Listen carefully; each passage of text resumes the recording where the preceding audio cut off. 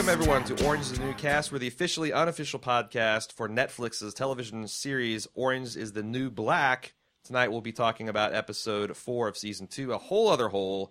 I'm your host, Aaron, and joining me tonight is the Girls from the Because show, Amy and Susan. Would you like to introduce yourselves, ladies?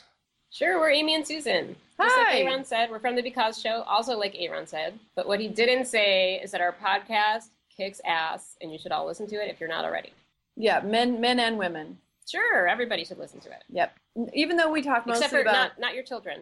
not the children. Not the children. Not appropriate. Maybe for not children. your parents, but everybody else should listen to it. If you've got cool parents, sure.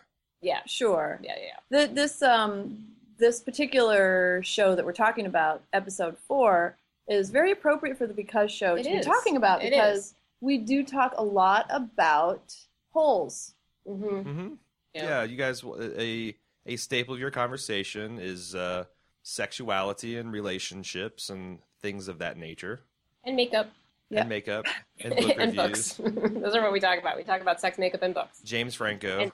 And how annoying Franco is. So really, you can't lose. There's nothing bad about any of those things. That's interesting because you guys are like, these unassuming types that kind of lure you in the podcast, and you'll be like at work, and these guys are pretty funny, and then Amy will be like, oh yeah, by the way, James Franco, my neighbor, he's the fucking worst, and then suddenly it's like, whoa, this podcast just kicked into overdrive. And M83, they just moved in next door. So, the governor's house. Yeah. No, the mayor's old house. Yeah, they just moved in next door. It's super exciting. And then you steal library books and things like that. It's crazy. That can happen. Like crime over here. It's true. Be careful. I hear stuff like that can land you in minimum security women's prison. True. Stuck doing this podcast with me. What did you guys think overall of season 4? Or I'm sorry, not season 4, episode 4, A Whole Other Hole? It was so jam-packed with awesome stuff. I feel like the entire season revolves around episode 4. Well, I haven't finished watching the whole season yet, but I was so excited when I saw episode 4 that I got to talk about this one. I kind of felt like I won the lottery. Yeah, I can't believe that this is mine. I get to talk about it. I'm so excited. There was a lot of jealousy there because we have like a private Facebook page where we kind of talk about amongst ourselves about the planning and execution of this podcast. And I feel like episode 4 is the clear favorite as far as everyone like, oh, I hope I get to talk about this. Look it up. Oh, I'm disappointed. No, I'm not. Is it the whole JJ angle? What's the wait, did you pick us to talk about because we're your favorites? It was completely random. And then it happened to be, I had no knowledge. But you guys obviously are my favorites. You're like, oh, the VJJ episode, the Because show girls. Exactly. Yeah, I got to get them to slide it in there. So it's 2 reasons it was so awesome. The vagina stuff was fucking awesome. Yeah. And then the Lorna, I love Lorna. So that was great too to learn about her backstory. And I have many opinions about it. And it was such an emotional roller coaster because I swung wildly from what I thought was happening to, oh my God, is this happening? To, oh shit, this is happening. And you went on this experience with this character and kind of scary. Yeah. Yeah. Well, the episode opens with her, getting up in the morning as she regularly does, puts her lipstick on. Yeah. And, everything's normal, everything's fine. And then this is like her kind of background story episode. Mm-hmm.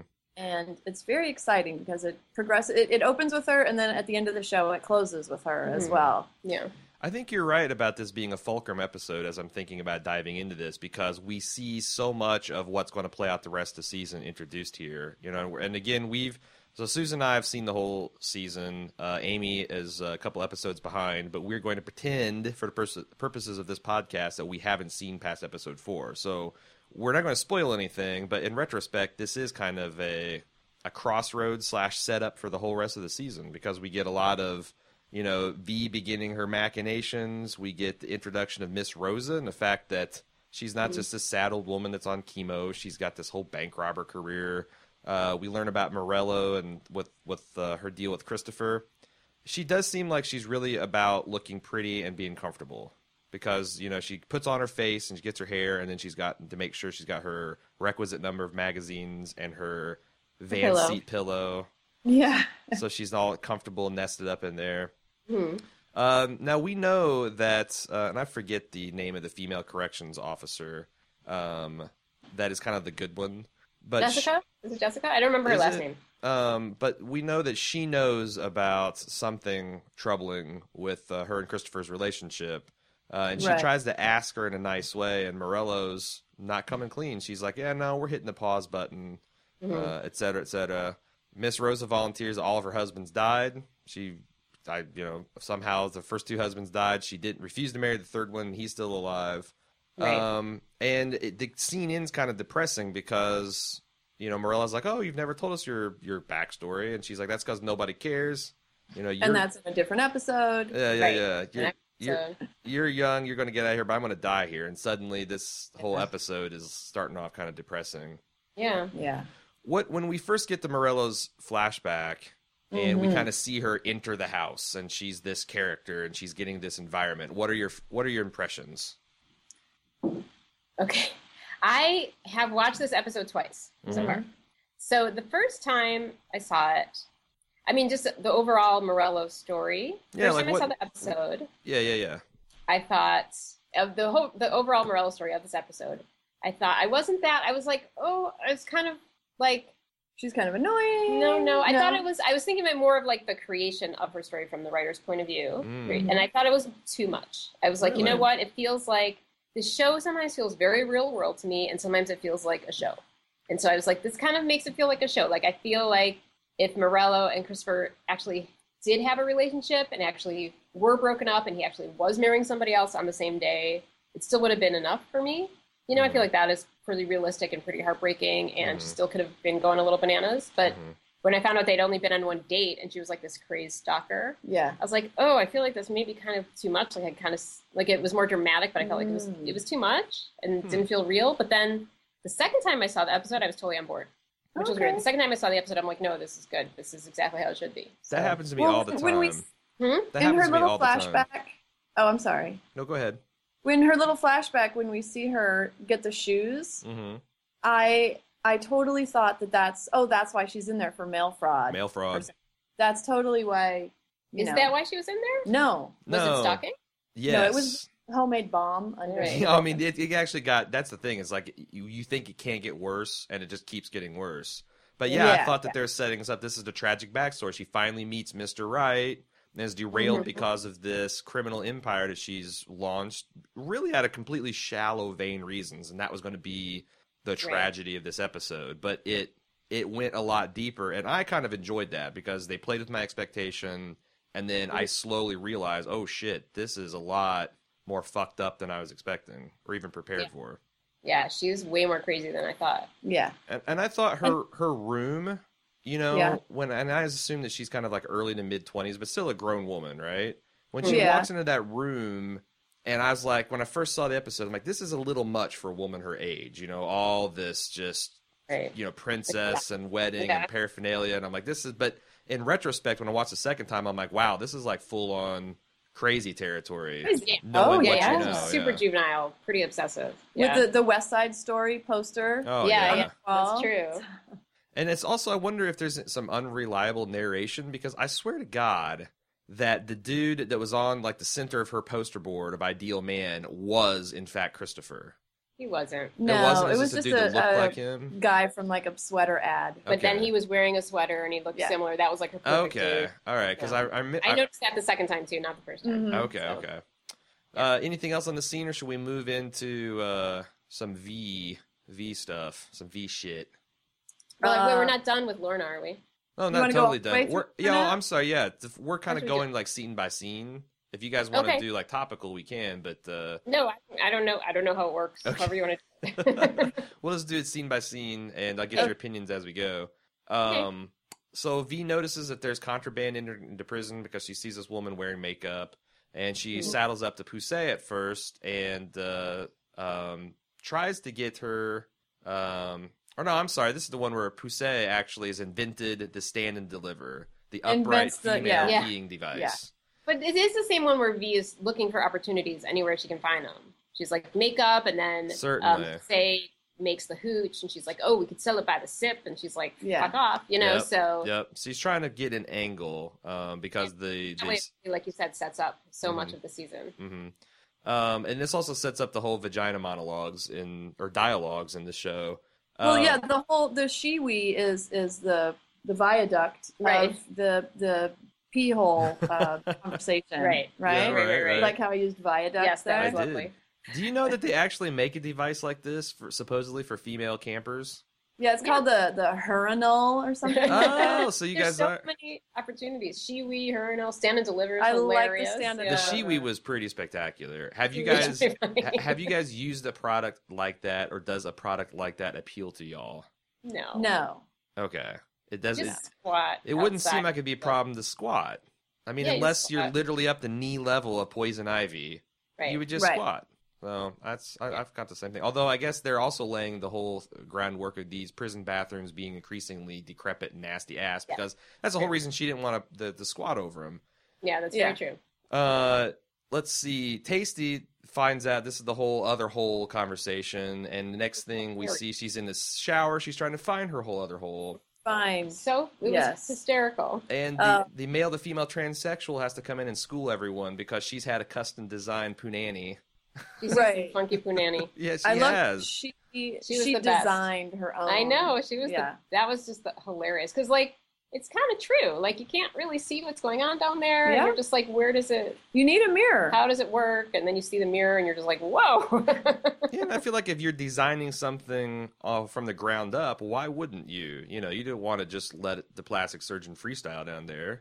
God, no. Right. You would want to have Eve's coochie. Yeah. And who wouldn't know a vagina better than a transsexual? Yeah. It's like converts are the most, most zealous religious people. Yeah, they're all about the pussy. Yeah, exactly. So she hands Tasty a mirror, and she finds her whole other hole and proclaims it cute. I thought that was and then who was it? Black Cindy or whoever was like, I'm not. No, Pusey was like, I'm next. It was so funny. So let me ask you this, because this is something that goes throughout the whole episode, and we might as well get it out in front and center. How realistic is this, the widespread ignorance about women's physiology amongst women?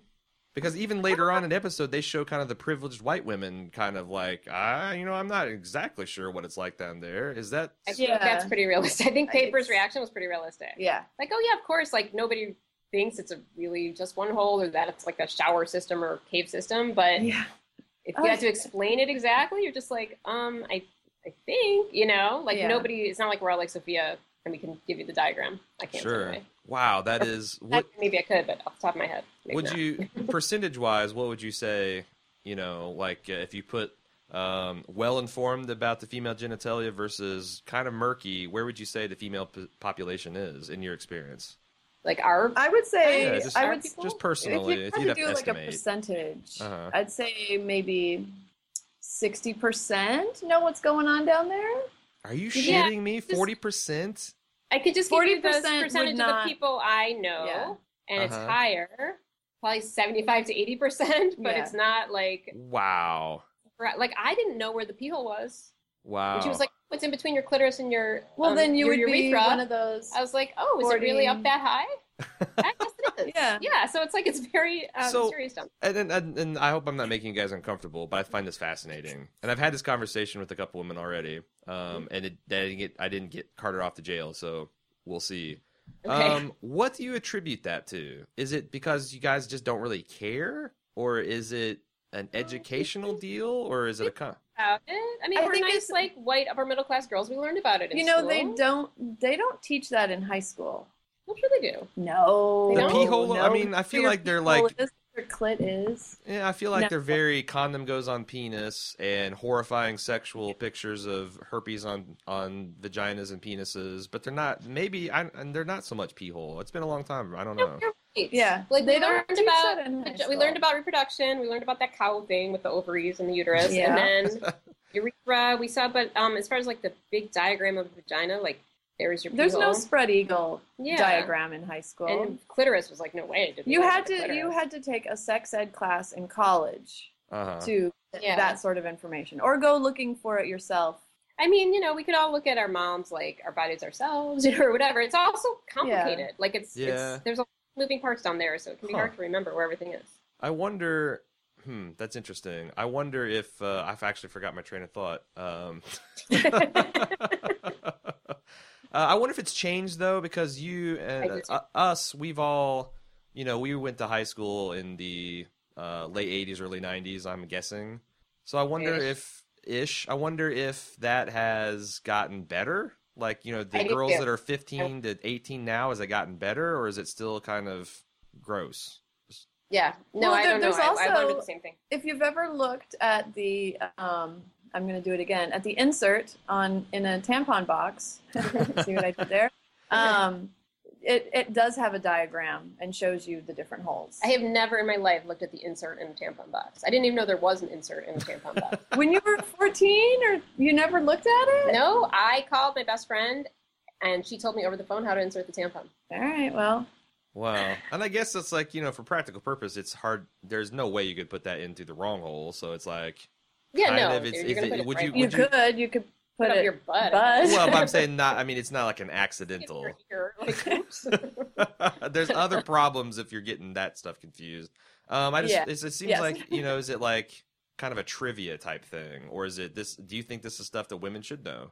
Oh, of course you should know. Yeah. Okay. I mean, I think most women know the basics. I don't think women are quite as uninformed as some of the women on the show. Sure. Yeah. But they definitely as far as like some of those real specifics, like Piper was saying when she's like, I'm pretty sure. I'm like, yeah, that's pretty much how I feel too. Yeah. Well, ladies, if you're part of the 40%, go grab a mirror and squat over or it. your tampon box. And your tampon box. It's got apparently a guide to all to the cave system down there. Exactly. I don't know. It's interesting because as a guy, I feel like I knew all this physiology, but then I've been up close and personal with vaginas. Men might know actually more. Yeah. Enlightened men, anyway. Interesting. Yeah. Speaking of men and mannish things, Big Boo accuses Nichols of picking all the peaches. Right. Yes. That's pretty funny. And accuses her of clitorference. Clitorference is definitely an awesome phrase that needs to enter everyone's lexicon. Clitorference, bumper to bumper, and that was it's funny. Diesel Dyke, I like that. I like Diesel Dyke. Well, I gotta say though, I mean, Nichols is so much more attractive. I mean, I guess it depends on your type. That's I think that's the key. I think that's the key. Yeah. So Nichols has got this fuck book where she's kind of keeping keeping track of the women she slept with and their preferences and all that. And they decide to have a fuck off. They're going to have a competition, Dyke versus Dyke.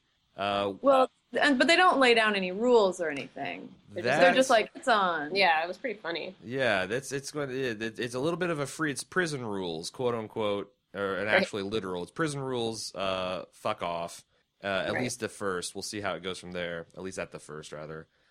Brooke. Oh my God, Brooke. She's the new Piper. Brooke is the new Piper because she is driving me crazy.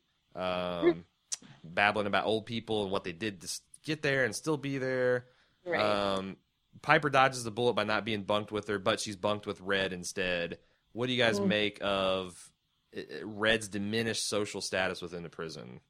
Are you guys interested in that? It's heartbreaking. Yeah. Because she doesn't really know what to do with herself. Yeah. I mean, she has to go and sit with the Golden Girls. The Golden Girls at lunch.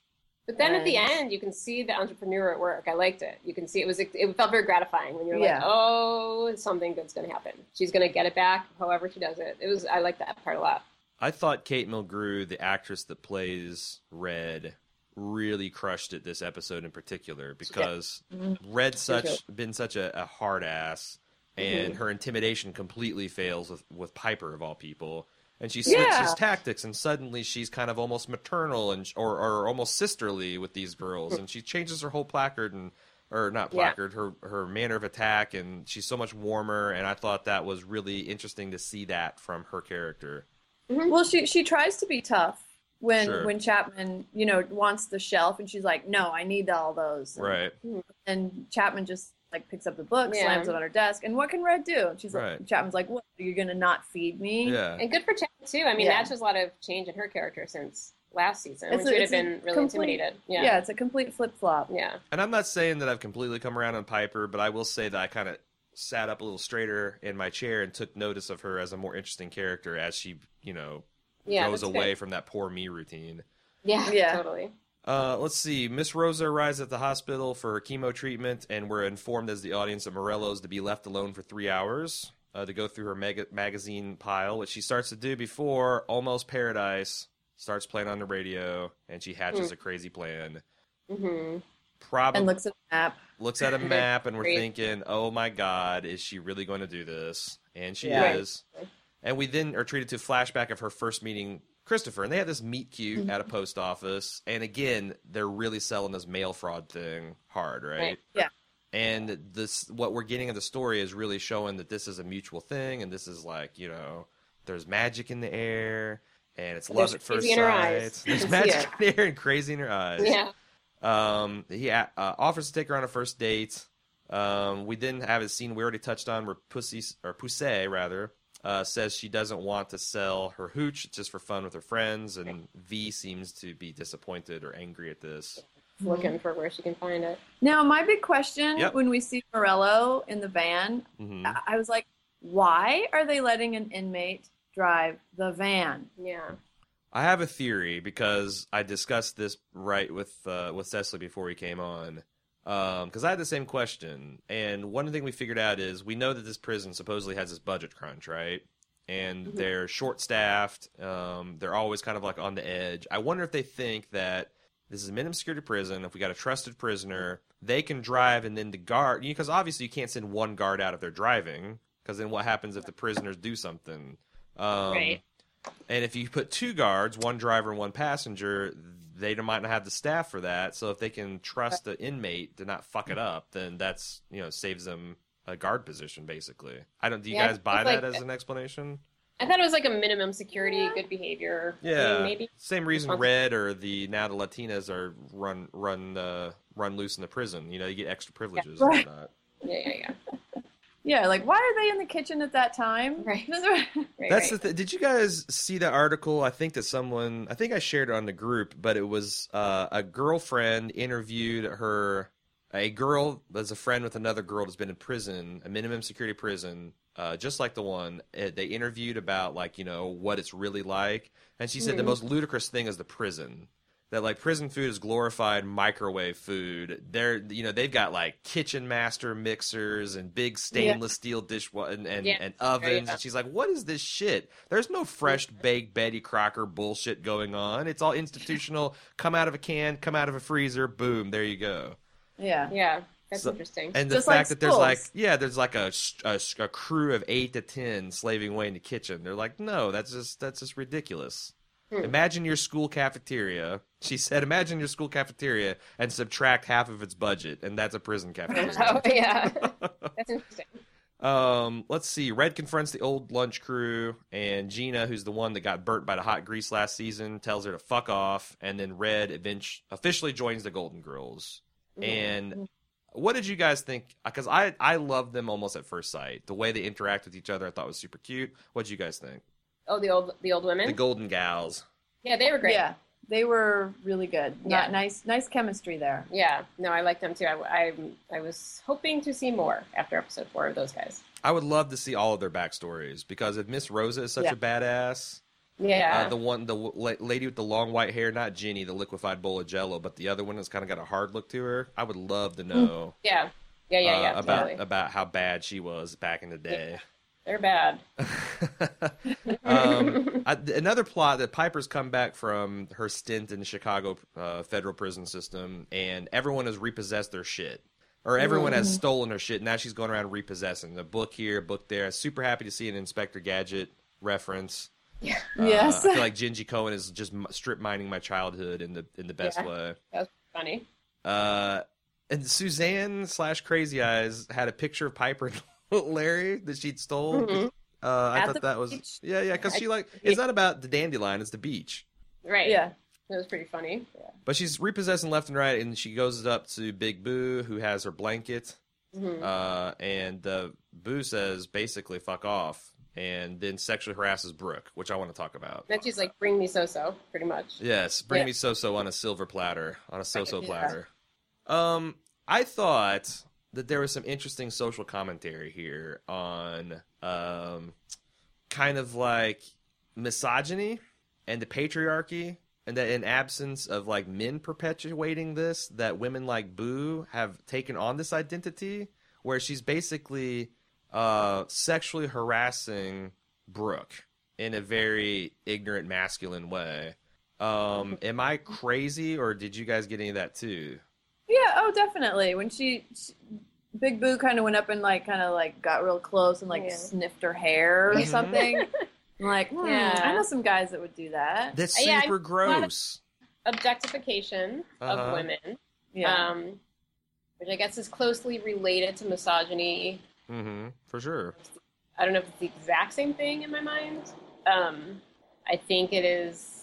But yeah, I mean, I wonder also in prison if that's just like a natural thing. Yeah, kind of like how everything's all tribal and everything's based on race. Do you have this? In the absence of men, then some of the bigger women are going to do it to the smaller women, you know? I wonder if that's just a human thing. And he brings up the, don't be gay for the stay. Right, exactly. Right. Yeah, I don't know. I think it's interesting because I found it fascinating, the fact that this woman, because you often see it's like, well, this is something that men do to women, but this woman comes up and makes a woman feel uncomfortable and knows it and doesn't care and continues to do it because it's just like, it's like a real eye opener. It's like, wow, this is a system that's kind of baked into our society. Yeah, it's true. And there's a lot of other stuff. For example, the next scene, we see Poussey giving Tasty a pedicure. Mm-hmm. And they have this tickle fight, and then Poussey kisses her, which we find out it's maybe not the first time this has happened. And Tasty's like, "Yo, I don't swing that way, but maybe we can, I'm not like this, but maybe we can cuddle." And I was like, "This is interesting to see the kind of nice guy douchebag concept of friend zoning just between two women." Mm-hmm. Do you know what I'm saying? Like, there's these men that say, "I'm nice to women, and I'm attracted to them, and they should owe me this relationship in return," and they're like, this woman's a bitch because she's kind of using me. Well, I feel like from Tasty's perspective, she's just trying to be nice to Poussey. Yeah. I don't agree with that. Okay, tear it apart. I think that they were I didn't think that was like a friend zone douchebag. I feel like their friendship is very real to both of them. Yeah, and I didn't feel like the cuddle part was to throw Poussey some crumbs. I think probably you missed that in prison. Probably they both needed it. Because Tasty is a woman that grew up with very little real love and cuddling and hugging. Well, and Poussey being a close friend. Yeah. I mean, Amy and I cuddle a little bit. Certainly, it's consensual, but complicated. No, I feel like that's the whole point I'm trying to make, is that there's a lot of guys actually, and they're found especially on the internet, that would say if Poussey was a man and Tasty was a woman, that they'd be like, Tasty's a bitch for using this man for emotional and physical comfort with no intention of taking it to the sexual place that this Poussey/man obviously wants it to go. I see what you mean. So I'm saying, I just wonder if there is some of this gender-bending social commentary that Gingy, or am I just reading into it? Maybe. I mean, I think those relationships probably are complicated and fluid, especially in the jail. And I think with Poussey, as I would with any dude, I mean, it goes without saying, like, that's his problem. Like, if he doesn't want to be there, he doesn't have to be there. I got the feeling definitely. That Poussey wanted the relationship to go further, was sad that it was not going to go further, but was okay just being friends. Yeah, me too. Yeah, and that's the key. If you're genuinely okay with being friends, then you can't fucking be all butthurt about the fact that it's not, you can't be pining or whatever. And if that's the case and you're kind of trapped in that, that's, again, your problem. Like Amy said, you need to figure out how to get out of it. It's not the other woman's fault, that's offering the cuddles and all that. So no one's making you snuggle or press your phone. Exactly. So don't do it. If you don't want it, that kind of relationship, you don't have to have it. Moving on back to the hospital, we got a young punk on a cell phone blowing off the boring old bald Miss Rosa. Then his cell phone dies, and she suddenly becomes super interesting.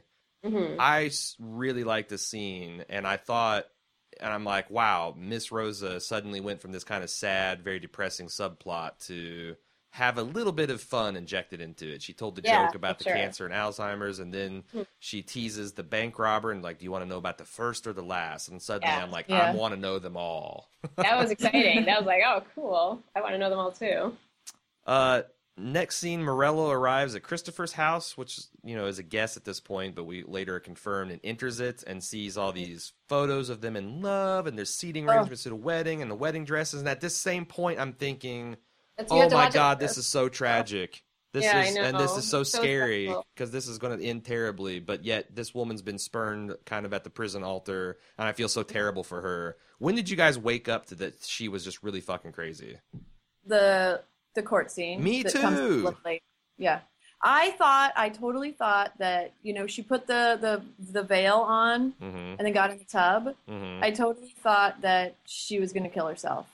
Yeah. I thought that was it. I can't, because my brain is trying to keep one step ahead of the script, and I'm just like, oh my God, she's turned on the water. Is she going to like flood their house, kind of like Home Alone style? Then she's getting in this warm bath. Oh my God, she's going to slit her wrist. I was right there with you. I did not see, but I still didn't see the fact that she was just a loony from that point. I was in like, I'm very sympathetic to this woman mode. Right. I just thought she was super, super sad. I thought when she was talking about they were going away for the weekend. Yes, the flashback where you see her, she talking to her sister, and she's just so happy. There's just something. Well, I was like, there's something off. There's something off. And she was like, why haven't you introduced him to anybody yet? You're exactly right, but I was totally just, oh my God, this is so tragic, because the thing that she thinks Christopher wants, which is her to look pretty and to have these designer clothes, is going to be her undoing, and it's going to be so tragic. I was fucking gobsmacked. Yeah. Yeah, no. Oh, I thought when she was talking about, you haven't shown him to the family yet or whatever. Yeah.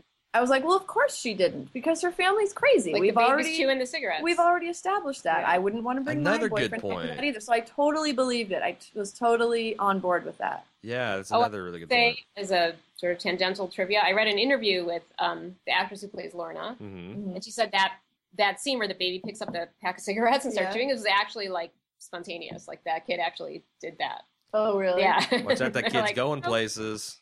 She's like, I don't know how his mother felt about that, but it was awesome. Yeah, it works. Plus, as for that baby, as an actor, you really shouldn't be chewing the scenery. That's never a good look for an actor. So he's reined it in. Yeah, he's just like plop, plop. We actually can see the soft spot deform in HD on Netflix, and I know. It's terrible. We see a scene go back to present time where Piper and Red are talking about random facial hairs on women. And chin hairs. That happens, yeah. Oh, sure. We're mammals and we grow hair. It's amazing. It's funny that she was like total and feeling sorry for herself mode, because she kind of fucked over Larry and Larry kind of fucked over her, and now there's this difference, and she's lonely in prison. No one's writing her, and the well's been poisoned. And again, I just really like Kate Mulgrew here, because she didn't, she was just, hey, I'll tell you whatever you want to hear kind of mode. Yeah, she was kind of like ignoring her, but then like she started talking about the chin hairs. Yeah. And then Piper started talking about Spike. Sure. Or no, Red asked, how is he? Yeah, and she's like, Spike, he's coming up. Spike? Yeah. I know. And then Piper was talking about the chin hair, and it was like, oh, wow. Then Larry just like completely evaporated out of her mind at that moment. True. Well, it is Larry. Yeah, what is Larry? Nothing more than a chin hair. That needs to be plucked. Discarded.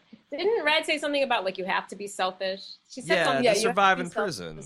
And I do feel like that the enlightened selfishness is underrated in this country, because we got this like everyone should be selfless and blah blah blah, but yet when the masks come down from the airplane, what do they tell you? You got to put the mask on yourself first, or you're going to be shit out of luck when you try to help your child. I do feel like that, and especially in prison. I'm not saying you're engaged to somebody, you go to prison, you start up a lesbian affair with your ex-girlfriend. I'm not saying that. I'm just saying I kind of understand, and that prison's such an unnatural thing. You do whatever you do to survive. I think that airplane metaphor that you brought up is a really good one. I think not so much selfish, but I think you got to take care of yourself before you can take care of other people. Before you can do a good job taking care of other people, you have to take good care of yourself. Because if you don't, this is how people end up in 20-year marriages where they're just bitter as hell and they hate their family. If they put everyone first and they never take care of themselves, you have to hate everybody. Yeah, and it's not good for anyone in the long term.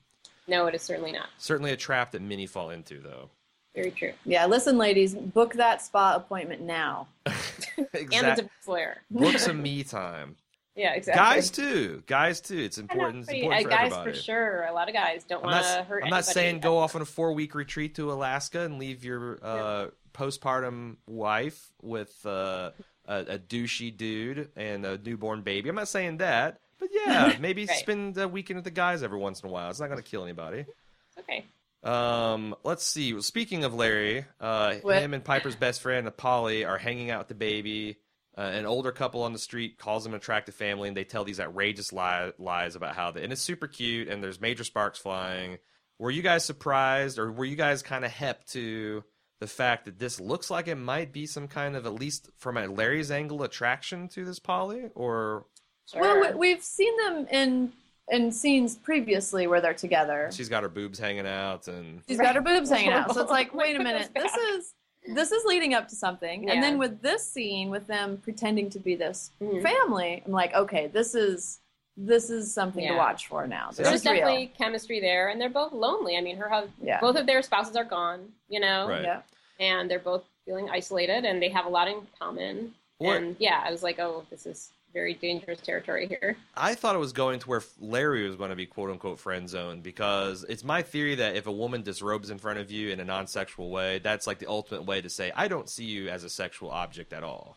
Like, if I go over there and a woman's just got her, like, you guys are naked right now, you're basically signaling, there is nothing going on, buckets of cold water, frozen in ice, there's no chance whatsoever anything's going to happen here.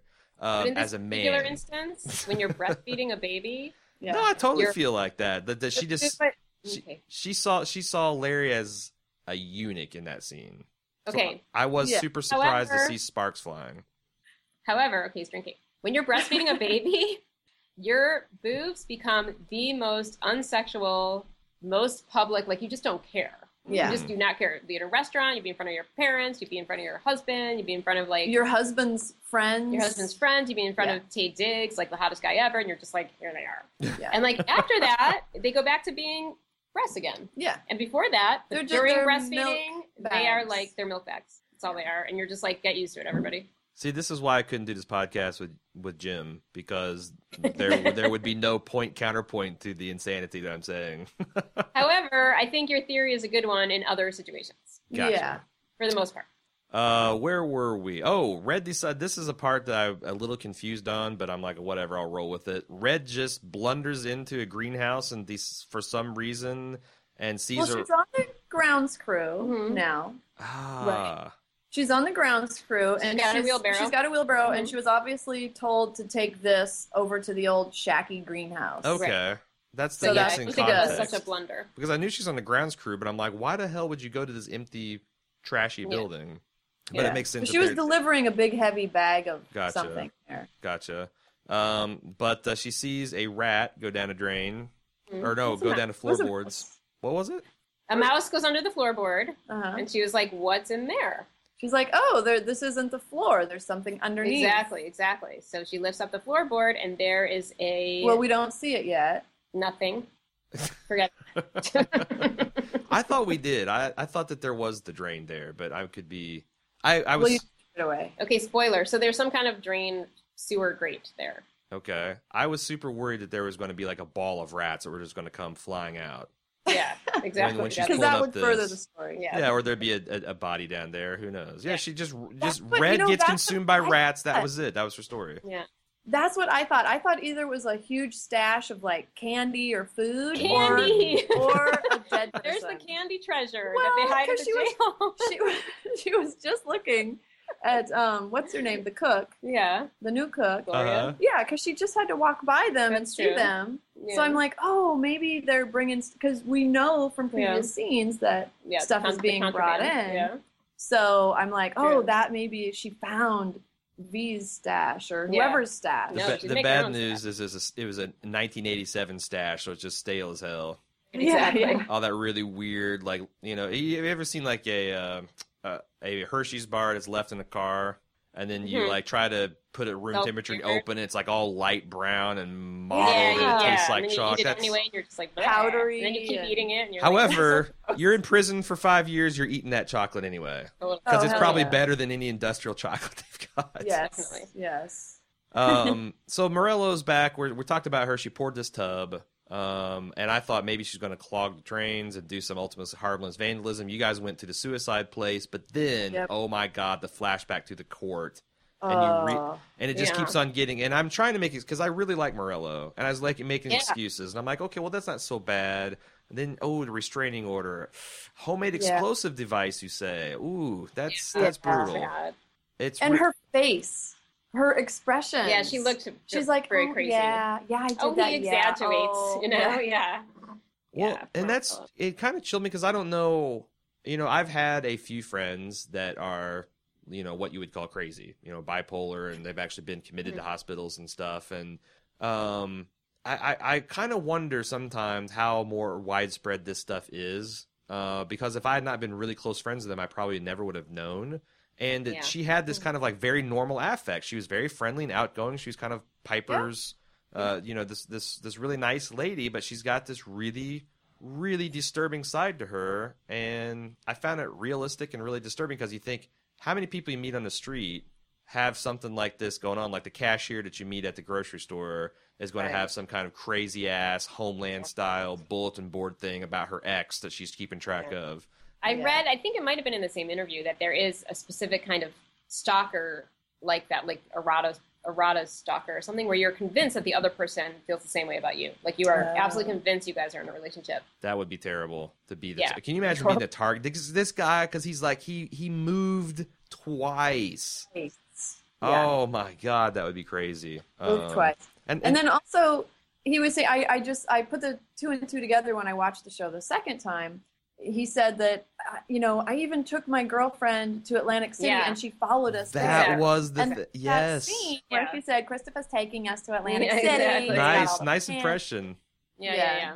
Oh, you're I didn't get that until you just mentioned it. And it's, and think about Angela, the woman who stole her date, the Coos. She must be a fucking saint to stick with this guy with this amount of crazy in his life. Yeah. Well, and they were probably like, well, she's in jail, so we're free. Yes, and then this happens again. Because I don't know if you guys noticed when she had to, because we go back to present day, and we realize now this is Christopher's house, and we hear someone come in, and she even though I was still super tense about her being caught, she bails out the window. Did you guys notice that she's burning rubber, pulling away that like a person's head, like the curtains flash out, and you kind of see a face in the window as she's peeling out? That he actually saw and some like a glimpse of her. No, I didn't see that. Yeesh. Well, I noticed that the second time I watched it, and I'm like, oh my God, can you imagine how unnerving that would be to come home to that?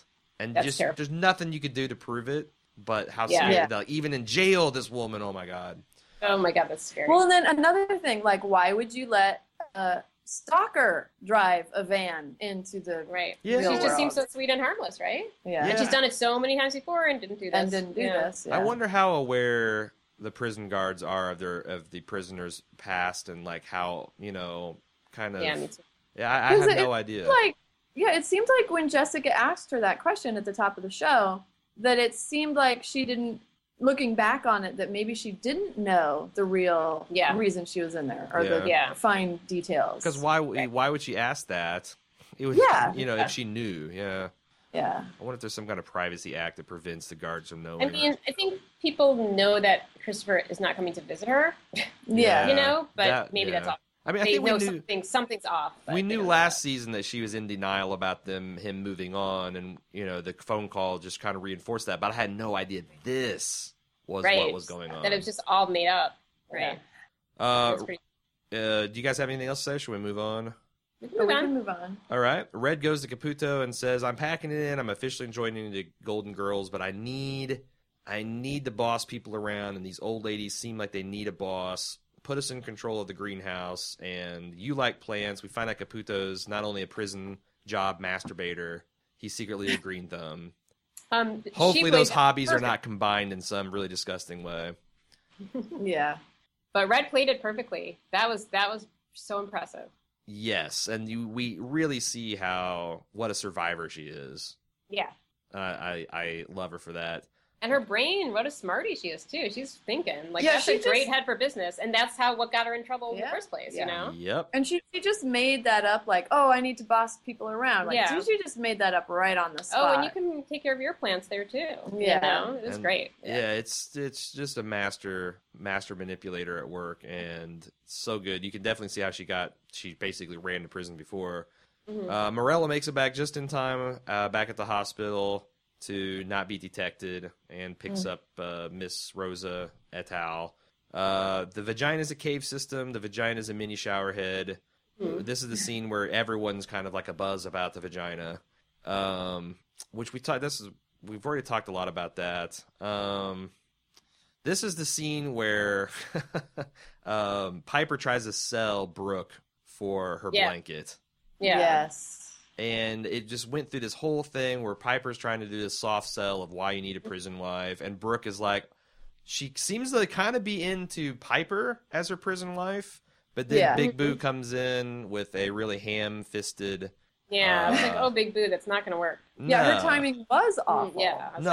Like Piper wasn't doing a great job of selling it, but Big Boo just completely... She was doing pretty good. Really? Really? Yes, like, oh... Like, if it was a timeshare condo, until Big Boo showed up, you would have been signing on the dotted line. I needed to hear more. I would have stayed at the presentation. You definitely would have shown up to the buffet and the presentation. And then made your decision from there. But Boo fucking ruined it. And the best part was when... I'm like, I'm out. And the best part was when Boo, at the end's like, you know what, Chapman, she's right. You are a terrible person. I know. Yeah. Which then we see it pay off because Brooke runs straight into the waiting arms of Nichols. Mm-hmm. That was pretty great, too. Which led right into a lady sex scene. Where we find out Brooke, not a screamer, she's a babbler, even in bed. Talking. Yeah, that was pretty funny. And Nichols was like, shut up. I love how the chapel, is like the place to go. Yeah. That's Nichols' spot. That's Nichols' spot. That's her stomping grounds. And I like her putting her lady dick in her mouth to shut her up. Yeah, it was pretty funny. Another kind of gender bender thing. Hmm. V tries to split Tasty and Poussey up fairly effectively by going to the gay angle. Yeah. This is where we really start understanding V is shaping up to be a major villain. Yeah. We got another scene of Larry and Polly. Do you guys have anything to add about that? Them playing house? I love how she says, I loved playing house with you today. Yep. Yeah. Or he says that. Larry says that, right? Yep. While her husband's Peter Panning in Alaska. Yeah. And I think she says it. Does she say it? I think she says it, yeah. And then she leans over and gives him a little kiss. And I'm like, oh, there it is. Yeah. But then it was just a little peck on the cheek. It was half on the lips, half on the cheek. It's very ambiguous. Yeah. And then she puts her head on his shoulder, which is very sweet. Yeah, but you know. That could go either way. That could be a friend gesture. Sophia gives a sex ed class at the class. O'Neill is taking notes about finding the clitoris. That's another thing. Can you stop? That was maybe the best moment in the season so far. Yeah. When O'Neill is watching and like he's like, oh, whoa, like his whole face is like, oh, that's what. Oh, that was great. So let me ask you another question in your personal experience. Percentage of men that know what the hell they're doing with a woman's lady biz? Like 20%. No. Way higher. Way higher. Who are you making out with? I want because guys talk about shit, contrary to popular opinion, and like when I have talks with my guy friends, it seems like we know what the hell is going down there, and we're all kind of like, this is a kind of an overblown stereotype about men, like, oh, clitoris, that's a mythical thing, blah blah blah. Susan, you're saying 20%, 1 out of 5 men. I'm kidding. I would say once again, like 60%. I think. That's still terrible. It's only from personal experience. I would say almost all of them. It's not like they don't know where the clitoris. They know where it is. Some of them know what to do with it better than others. No, but some of them have more patience than others. But yeah, I wouldn't say they don't know. Most of the guys there haven't been that many, but most of them know. Okay. What's going on more or less. It's like one of those things where it's like, can you point out where France is on the globe? That's the kind of basic that I'm expecting from my fellow dudes. If you don't know what to do with it, okay, that's pretty sad too. But it's one thing to know where it is; it's another thing to know what to do with it. And also, dudes that are listening to this podcast in droves, I'm sure, not all girls are alike. If you get a technique that works for one, you have not unlocked the skeleton key of all vaginas. You really need to. No, sir, you have not. Like she says, sometimes you have to pull back the clitoral hood. That's right. The hood, like a cobra, needs to be flared to attack. Exactly. Let's see what else. Oh, we got the movie night. There's a lot of racial tension here. It seems like there's a power shift. The Latinas have got all the good spots. V is pissed off because in her day, the sisters would be running this joint. Shut up, V. And Morello's having a hard time keeping herself together through this vintage Michael J. Fox movie. She's got her stolen love bear, and she's just having herself a cry.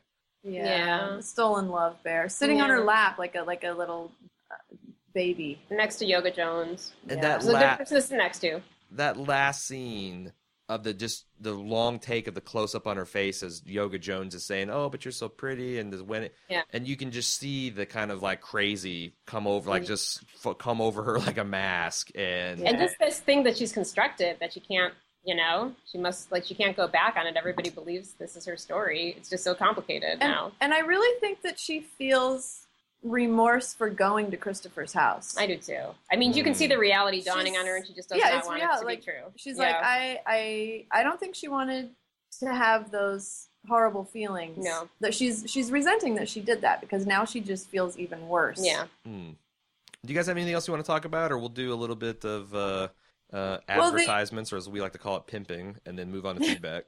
The episode was called, what was it called? A Whole Other Hole. A Whole Other Hole. And my husband and I, when we watch it, we always find two parallel storylines that match the title. Mm-hmm. Sure. We like to call it the name game when Jim and I do this. Play the name game. So A Whole Other Hole was the pee hole, but also the hole that Red found is a whole other nice hole. One. I didn't think about that. Very nice. Because I was thinking you're going with the hole in Morello's heart, but no, you found yet another literal hole. That's awesome. Anything else? I don't think I can top that. No, you can't. And on a high note. So if you like this podcast, we appreciate your support, and there's a couple ways you can do so. You can go to subbable.com/baldmove. It's a voluntary subscription site where you can sign up to support us and exchange for cool Bald Move memorabilia and other subscriber perks. Check it out at subbable.com/baldmove. If you're using Amazon, use amazon.baldmove.com. Really, it lets us steal money from Amazon. It's awesome, and it helps us out a lot. And finally, rate and review us on iTunes. If you enjoy this podcast, it's a new one. We're trying to get it off the ground. We would really appreciate you spending a couple of seconds to do that. And if you can't do any of those things, please, at the very least, tell a friend or family about Bald Move, and not just about the TV stuff.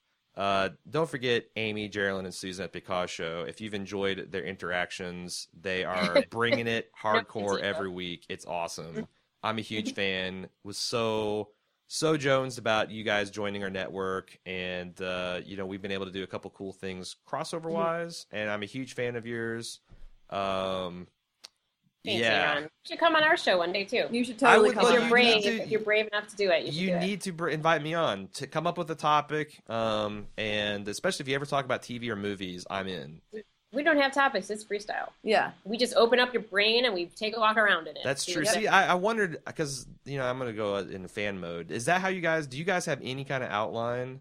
Or do you just show up at Geraldine's house, drink a bottle of wine, and go?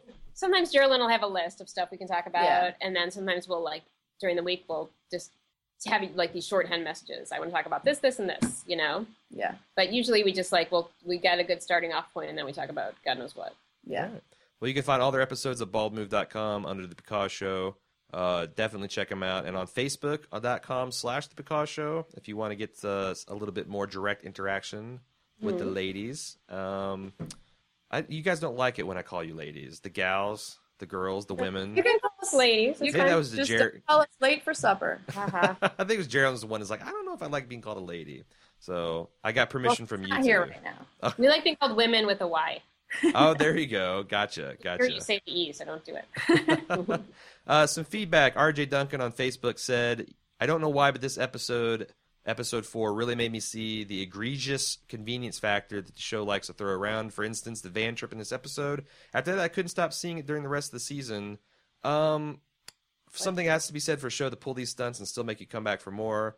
Maybe I'm dumb, but I would like for you to write us back, RJ, and tell us more about these other stunts or convenience factors, because maybe I'm just willing to accept a lot more from the show because I super like it. But are you guys kind of seeing what he's laying down or picking up? Or? I don't understand what he said. Maybe we're dumber than you. Did he say because we don't get it? Did he say a van trip? Yeah. I think that maybe he's saying the van is tidy because it kicks off the Miss Rosa plot. It also has the Morello thing and like the fact that this character that would be in this spot has this privilege and... Oh, no, because you find a way to do it no matter what. I mean, you find a way to do it. All the other characters' backstories have been, coordinated with the plot. I don't know. Yeah. I think there's other issues I have with this show, but that's not one of them. And I'll never argue with someone's suspension of disbelief because at the end of the day, this is all fiction. It's being made up by writers, and there are coincidences. If there weren't, there'd be very boring stories like most of our lives. I mean, our lives are like 5% exciting, 95%. You do want to be careful with those coincidences as a writer, but I think certainly if Morello didn't drive the van, they'd find another way to make her, they'd find another way to do it. Yeah. Let's see. Trying to skip on down to some other feedback. Jessica N said, I found Lorna's arc in this episode quite shocking, and I was on the edge of my seat as the height of her delusion became apparent. Great television, great character development. Looking forward to seeing more of her story. I thought that I was surprisingly in suspense through the majority of the episode about her, because even though it's clear that she's crazy and that she did terrible things, I still felt really sorry for her and empathized with her. Yeah, she's very tragic.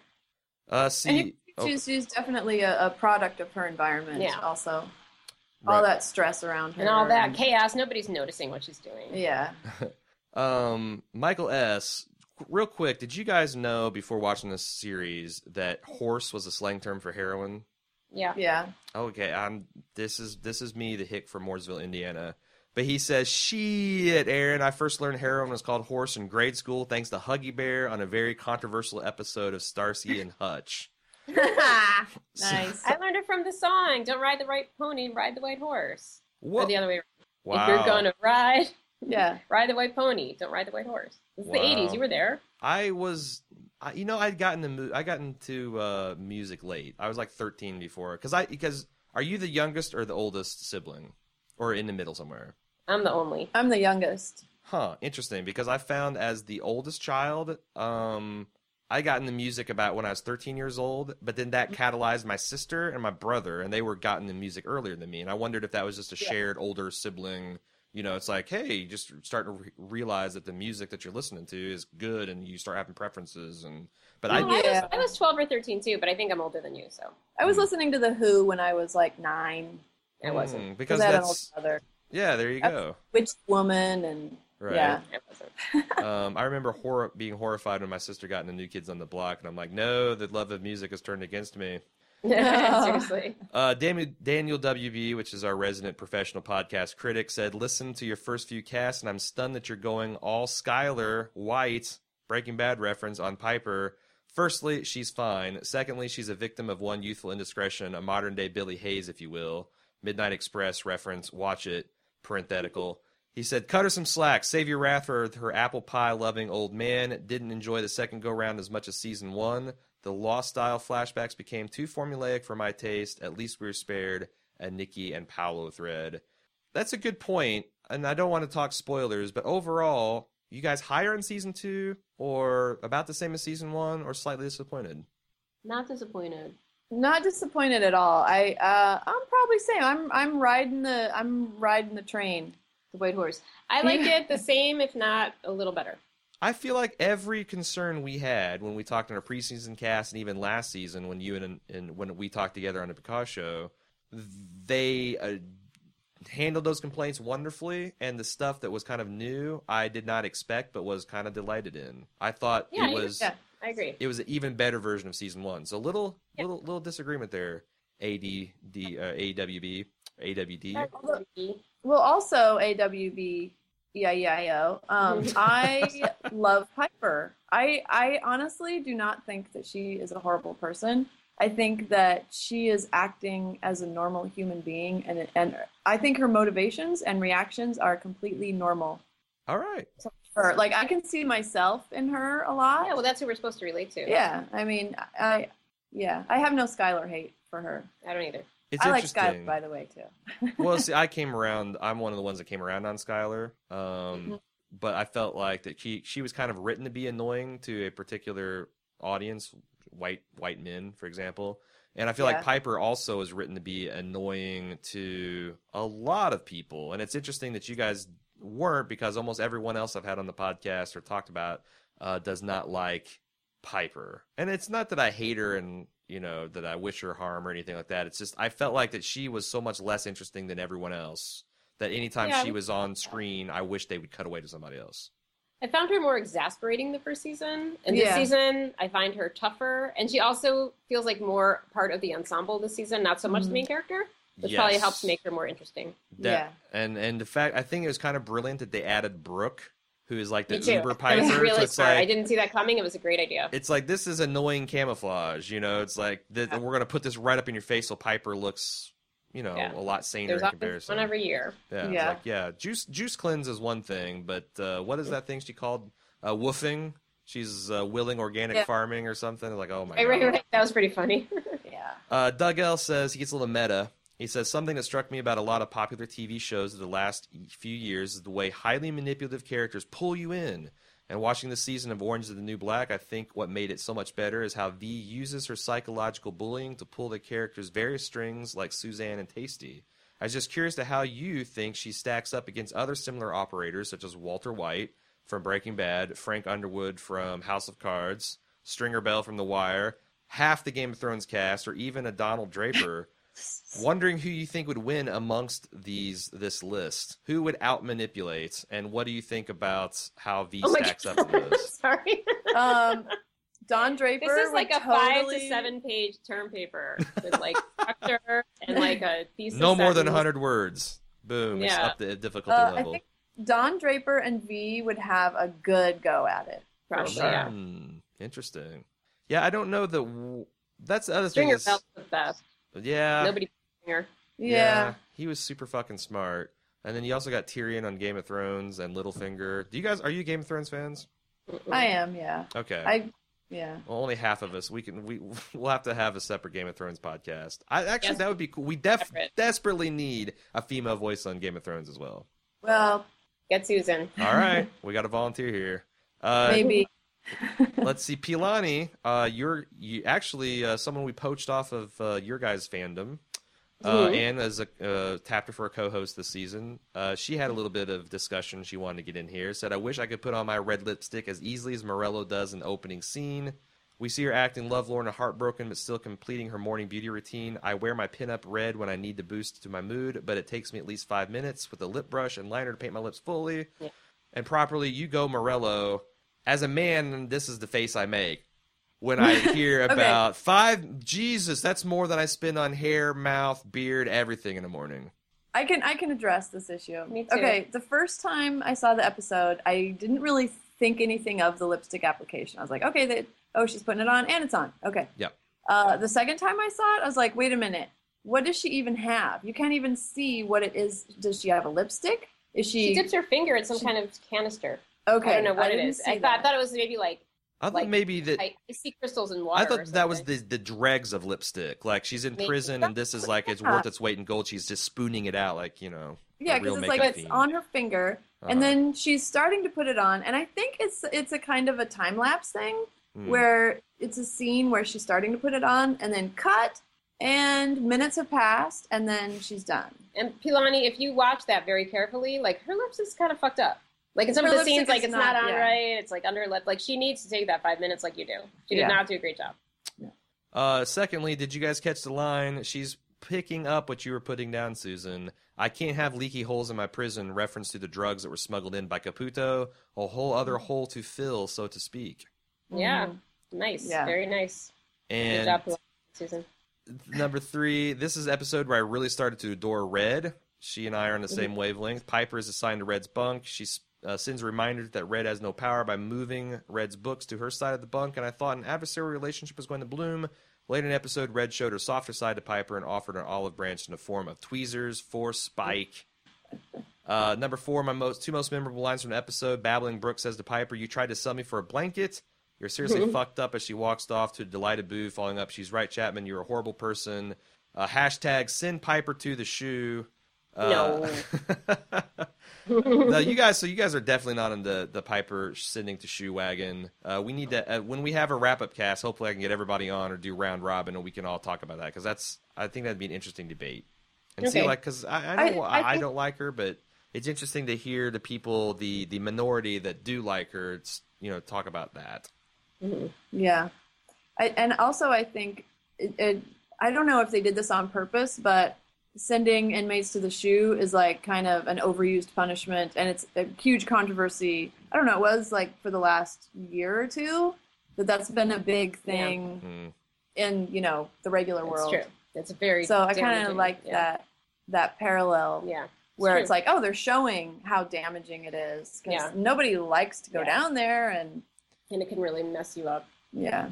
Yeah, and this show is interesting when you think of the fact that the United States is in like the top 5 of the world in terms of its percentage of its citizens in prison. Like, we're really behind China, North Korea, maybe Russia, and Saudi Arabia. I mean, like, we're number 4, and that, and you look at these prisons, and are we really, what are we trying to do here? Mm-hmm. And that goes back to, why are we putting people in prison? There's just so much fucked up shit to examine, and if people think for a few seconds about this while they're watching this otherwise entertaining show, I think a lot of good could come of it. Yeah, I agree. Yeah, I agree. You guys have any other thoughts? All right, if you listeners would like to send a few in, you can do so at orange@baldmove.com. You can participate in our weekly feedback threads and our podcast discussion threads. Tell us about your knowledge of the vagina, your own or somebody else's. Yeah, just like we were doing kind of doing an informal poll of work jerkers, jerking in at working. We'd like to know an informal vajayjay poll, and also maybe your experience with men's success rate at finding and exploiting your vagina's natural resources. Would be interested to hear that as well. Orange I feel like I'm soliciting hustler columns. But you know what? I'm cool with that too. Send smut and porn to my. I could use that. I got a jerk at work as well. I could use some material. Orange@baldmove.com, and you can go to facebook.com/baldmove to join our weekly show and feedback threads. You can also find every time a podcast from these delightful women drop on that page. You can also find the same if you follow us on Twitter @baldmove. And you guys are. What is your Because Show Twitter handle? Do you know? It's @theBecause, I believe. @theBecause, and definitely facebook.com/The Because Show. Again, final recommendation. It is well worth your time, and I enjoy. Just this week, I got 2 emails saying never listened to The Because Show until I heard Amy on your preview cast or whatever, and now I've listened to it, and I'm huge fans. Always tickles me pink when people say that about our podcast and your podcast, because I really admire what you're doing over there. Super proud of you guys for getting to 200 episodes. That's a huge accomplishment. Thanks, Aaron. Thank you. And it was so cool that you and my other best boyfriends, Eric and Jesse, kind of rolled over to Odometer a week behind. You guys both had your podcast birthdays a week apart. That was super cute. We're Irish twins. Yeah. Thanks again. I appreciate you guys taking some time from your evenings to help me break this down, to set me straight about flashing boobs and what it means to men and women. And we'll have you back on about 4 or 5 episodes from now. Perfect. Again, thanks so much. I'm your host, Aaron, and thanks again to Amy and Susan. Thank you, Aaron. Thank you, Aaron. That is the end